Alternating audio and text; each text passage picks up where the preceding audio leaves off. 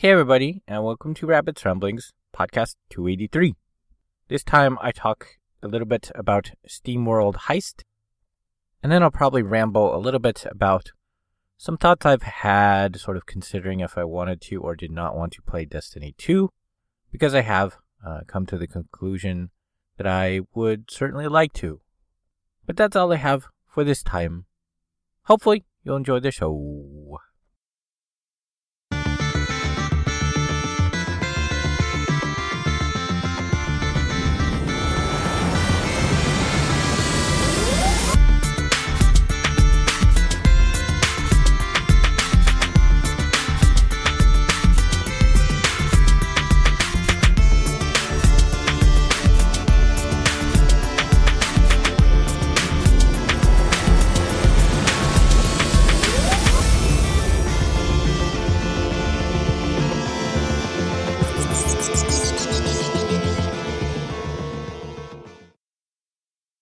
So as part of a donation I got between the last podcast and this one, somebody sent me a key for the SteamWorld Heist game on PC for Steam. It is also out for iOS, PlayStation 4 and Vita, the Wii U, and the 3DS. So it's out for a lot of things. I'd actually been considering getting it for my tablet for quite a while now, basically ever since I got it. But it's always been a little bit too pricey for me for a mobile game. Looking at the price these days, it looks like it's around $5, which isn't super terrible, but that's still quite a bit more than I'd like to pay for a mobile game. And on Steam, it looks like it's about $15, so a little bit more expensive for PC than for mobile. SteamWorld Heist is a science fiction game where you are playing basically as a crew of sort of steampunkish kind of robots. You are going through randomized levels, and you have specific goals for each level. So I think that even though it's randomized, because you have those specific goals, I think it's going to be pretty similar when you play the level either multiple times or, if you go through it on a different playthrough. You can start the game at one of 5 difficulty levels, I think it is. And for each level you play through, you can apparently change the difficulty before going into that map. I'm playing at the default setting, which was experienced. And I based that on the fact that I am, an experienced gamer and I've done strategy games before, not necessarily experienced in this game. But being the default setting, I figured that's probably pretty safe for an experienced gamer. The graphics are, I guess you could say, stylized in sort of a graphic novel style. It does look like somebody's drawn sort of these little robots in a spaceship, and that's what the sort of view of what you see looks like. The music is very sparse, and once you get into the level and combat, they get repetitive really, really, really quickly because they're just small, little tiny bits of music, and then they repeat quite frequently. I would guess this is because it was on lesser storage intense systems like tablets and mobile, so they wanted to keep the specs really low. So I would guess that is probably why the songs are just kind of snips and they're very repetitive. As part of this strategy mechanic, you have 2 actions per turn, and that is basically you can move and then you can shoot. And I believe you can do that in any order for any character. I did just get one weapon just before I stopped playing today, where it said I could not shoot after I moved. So that has been the only limiting factor so far, outside of one certain kind of class of robot does get the ability that it gets like bonus damage if it sits still and then shoots as kind of like a sniper bonus thing. But I mean, it's not critical to use that. It is certainly very helpful, but it doesn't force you to play in a particular style. It's just this is the character that does a little bit extra damage if he sits still first. So you kind of plan your strategy around that. But I mean, that's no more or less true of any other classes which have, certain abilities. When actually trying to make a shot, there is a little bit of a strategy in that shots will kind of ricochet off of hard surfaces, And your character does sort of bop around. They're doing sort of that breathing animation where they're kind of moving a little bit this way or that. So there is a little bit of timing involved in when you shoot, which is kind of a lot easier with the main captain character because she has a laser target on her weapon so you can see like where the shot's going to go. And it is certainly not as bad as some games I've seen use this mechanic. Some games you just like want to rage quit because, it just moves at the wrong time and then your shot's like way off. Usually with this, you're pretty close to where you intend to shoot. So that does make it a little bit more actiony and more fun to play outside of just, it goes exactly where you targeted each time. In many of the levels, there is sort of a timer, and it will count down until the alert status changes. And it's basically kind of moving your characters along because the bad guys will just keep spawning forever. So it's like you want to get to this goal, before this timer runs out. And if you don't make it, then the alert level will increase and bad things will happen, like more bad guys will spawn or turrets will pop out and sort of defend the ship. So it does kind of keep you moving along quite well. I actually kind of like the mechanic, even though it can make a lot of trouble if you start getting into those higher alert levels. But it does force you to move along and not just sort of, farm up the level and just go as slow as possible. I like it quite a bit so far. I've only played about 3 hours. When I did get to the first boss, it was quite hard the first few times I tried, and I wiped like several times trying to beat him. But then I adjusted and I played a little bit smarter, a little bit more carefully, and I got through him, and it wasn't too bad. And again, since I have only played about 3 hours, I'll probably talk about this a little bit more in the future. But if you're into strategy-based games, especially ones that have a little bit more random elements to them, so they're not, pure numbers and strategy. There's a little bit of action, there's a little bit of mystery in what the level is going to be like. I would say you might want to check this one out.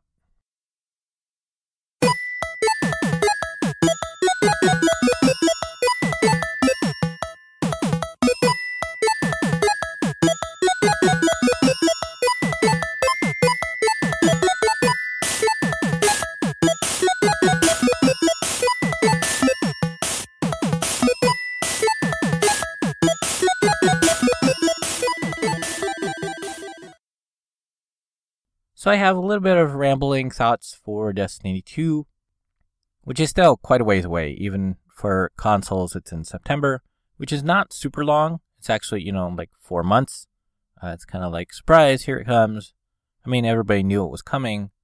But, usually with the game, they want more like, 8+ months worth of time to sort of get the hype up and get people excited. 4 months seems a little short. Seems kind of curious why they did that. And they have said we will hear more news at E3, which I don't remember when E3 is, but I think it's pretty soon. I don't think it's too far in the future. But I thought more about what it was with Destiny 1 that disappointed me, and it was kind of a combination of a few things. One of the big things was I didn't like how all the content was very static and how there wasn't very much content. It's like if you went through an area, you'd be like, oh, there's going to be a guy there. It was very predictable. And again, not a lot of content. Plus that factor makes things kind of repetitive very quickly. However, when going back and actually looking at my characters in the record, it looks like I've played almost 500 hours. I think it was about 480 something hours in total. So obviously I didn't mind too much, because that's like the third highest number of hours played in, all of my gaming history. And pretty much only MMOs go over about 50 hours or so. Mass Effect Andromeda, I did get up to like 95 hours, but that's like really, really high for a single player game. So obviously, with, almost 500 hours played, I did like it certainly enough to be worth that price I paid for the first one, and a good indication that it would be worth it for the second one. The other factor about the first one that kind of made me very hesitant on if I should get the second one or not kind of relates doesn't have a whole lot to do with the game directly. For those who've been following my podcast for years, this would have been about 3 years ago, I guess, that this happened. After that first year was sort of coming to a close, I think in the last 3 or 4 months of that year, I had joined for a couple of friends to play with, and I got into their guild, which was very tiny, and pretty quickly, once their guild got solid, they were doing all of the special things, like, all the time, and so when I would come on, they're like, oh, we've already done this stuff, and so they kind of abandoned me and stopped playing stuff with me, and so I was left with the single-player content that I could do by myself, or, I was forced to go to outside sources to find groups and stuff, which, I don't know, I don't like to do that, so I never did that. So really it was kind of those people who let me down, and their guild by extension, who I never really did much with any of them without my 2 friends around. So I never really made any connections with that. So I'm thinking, well, if I'm going to play on the PC, and they're going to be on PlayStation 4 still, that wouldn't be an issue. I would just assume I'm not going to be with them and not worry about that. In addition to that, there was a bunch of news at the Destiny 2 sort of reveal thing that happened that said they're kind of going to work a lot on an LFG system to kind of prevent this from happening. They're going to have a system for guilds to look for players for the more important things, like they have a raid they're doing, they have 6 slots for the raid. Maybe that clan only has 4 people, and they need 2 more people. There's going to be a system in place where people like me can say, hey, I am looking for this kind of content, and it will say, hey, cool, here are all the guilds currently doing that content, looking for players. And then I can go through and look at sort of a brief description of that guild. It says, hey, we're this kind of guild, this is what we're about, and hopefully, find a match sort of in personality style to some people that would match with me, at least for that one time. And then it's Bungie's hopes that, people who do find matches and they find good people, maybe join that guild. So that, to me, kind of gives me a lot of hope that, maybe as a single player, if I decided to stay a single player, I could constantly find, people to do that more important big stuff with. And, maybe find some friend people who have, similar interests and do some lesser stuff with, the quests and the regular, just like small, tiny group, 2 or 3 person content, and do that. So I am very excited for Destiny 2. The rumors are that the PC launch is going to be after console launch. So sometime after September. I would guess they're probably going to try and be out by Christmas. But who knows? They haven't really said anything on what kind of delay difference there would be. And even though that is, 4+ months to as far as 6+ months for me, there is still the question of how would I get it? I don't currently have any money. And if I did get it, could this old laptop run it? Because it is a lot less powerful than current generation stuff. And I don't think this would be an easy game to run. So I don't know, a lot of variables, a lot of questions. But I do think as something to look forward to that I might enjoy quite a bit. I do think I would like to get it. And I think when the option is available, I would like to get that pre-ordered as soon as possible. So I can have that, for sure to look forward to. But there is a lot of news about it now. It was announced about a week ago. So there is I think it's right around an hour long presentation that talks all about it. Shows off some gameplay. Shows off the new classes. They've tweaked them quite a bit. So if you are into that, there is tons and tons and tons of news. And lots of people talking about all the things. Though really, there hasn't been a lot of chatter about stuff that wasn't in the presentation. We'll probably get a lot more of that kind of stuff at E3. But if you were into Destiny 1, it's definitely worth checking out. Maybe I'll link their presentation video in my show notes for people to check out. From the newsroom.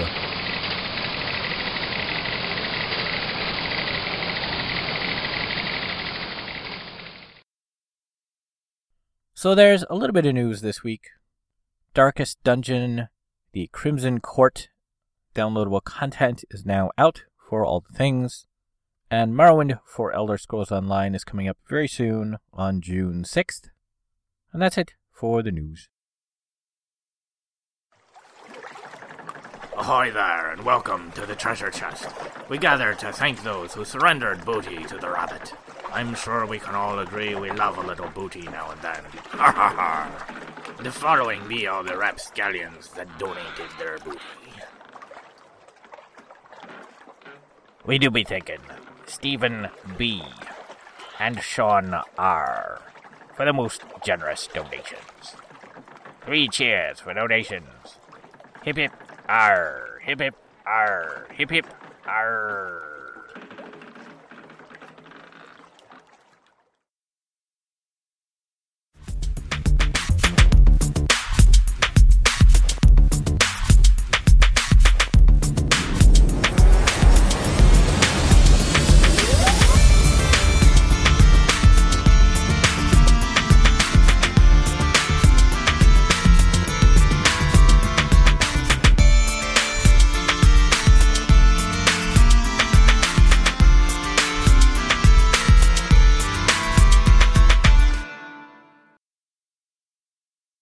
So that's it for this podcast. Things are still super sad and super worrisome in money. I got some donations, so I'm a little bit okay on gas for the moment. But that will run out probably pretty quickly, so that is super sad and worrying. And of course, I don't have money for smog or car registration coming up, sort of in the middle / late July. So that's not super critical yet, but it is big enough and soon enough that I am very worried about that. So I am super, super worried, and any donations are super great and really appreciated. Even though my back is currently kind of stressing out and feels like it's going to snap like all the time from all the stress, I am emotionally fairly happy, I guess. There's a lot of news about Destiny 2 that has me very excited for that. And even though I can't afford that or the Elder Scrolls Online expansion, which is coming out in a few weeks, that's a lot of stuff to look forward to when I do get a little bit of money and leeway. Provided I can get past, these other hurdles. So emotionally, I do have a little bit more hope than I have been lately with things to look forward to. But I am still very worried and super stressed out about everything all the time, which is pretty terrible. But I try to hang on and focus on the good things, things to look forward to and things I do still have in my life. And I don't know what I'll talk about next time. Hopefully I'll have something cool to talk about. But hopefully I'll see everybody then. Okay, thanks, bye.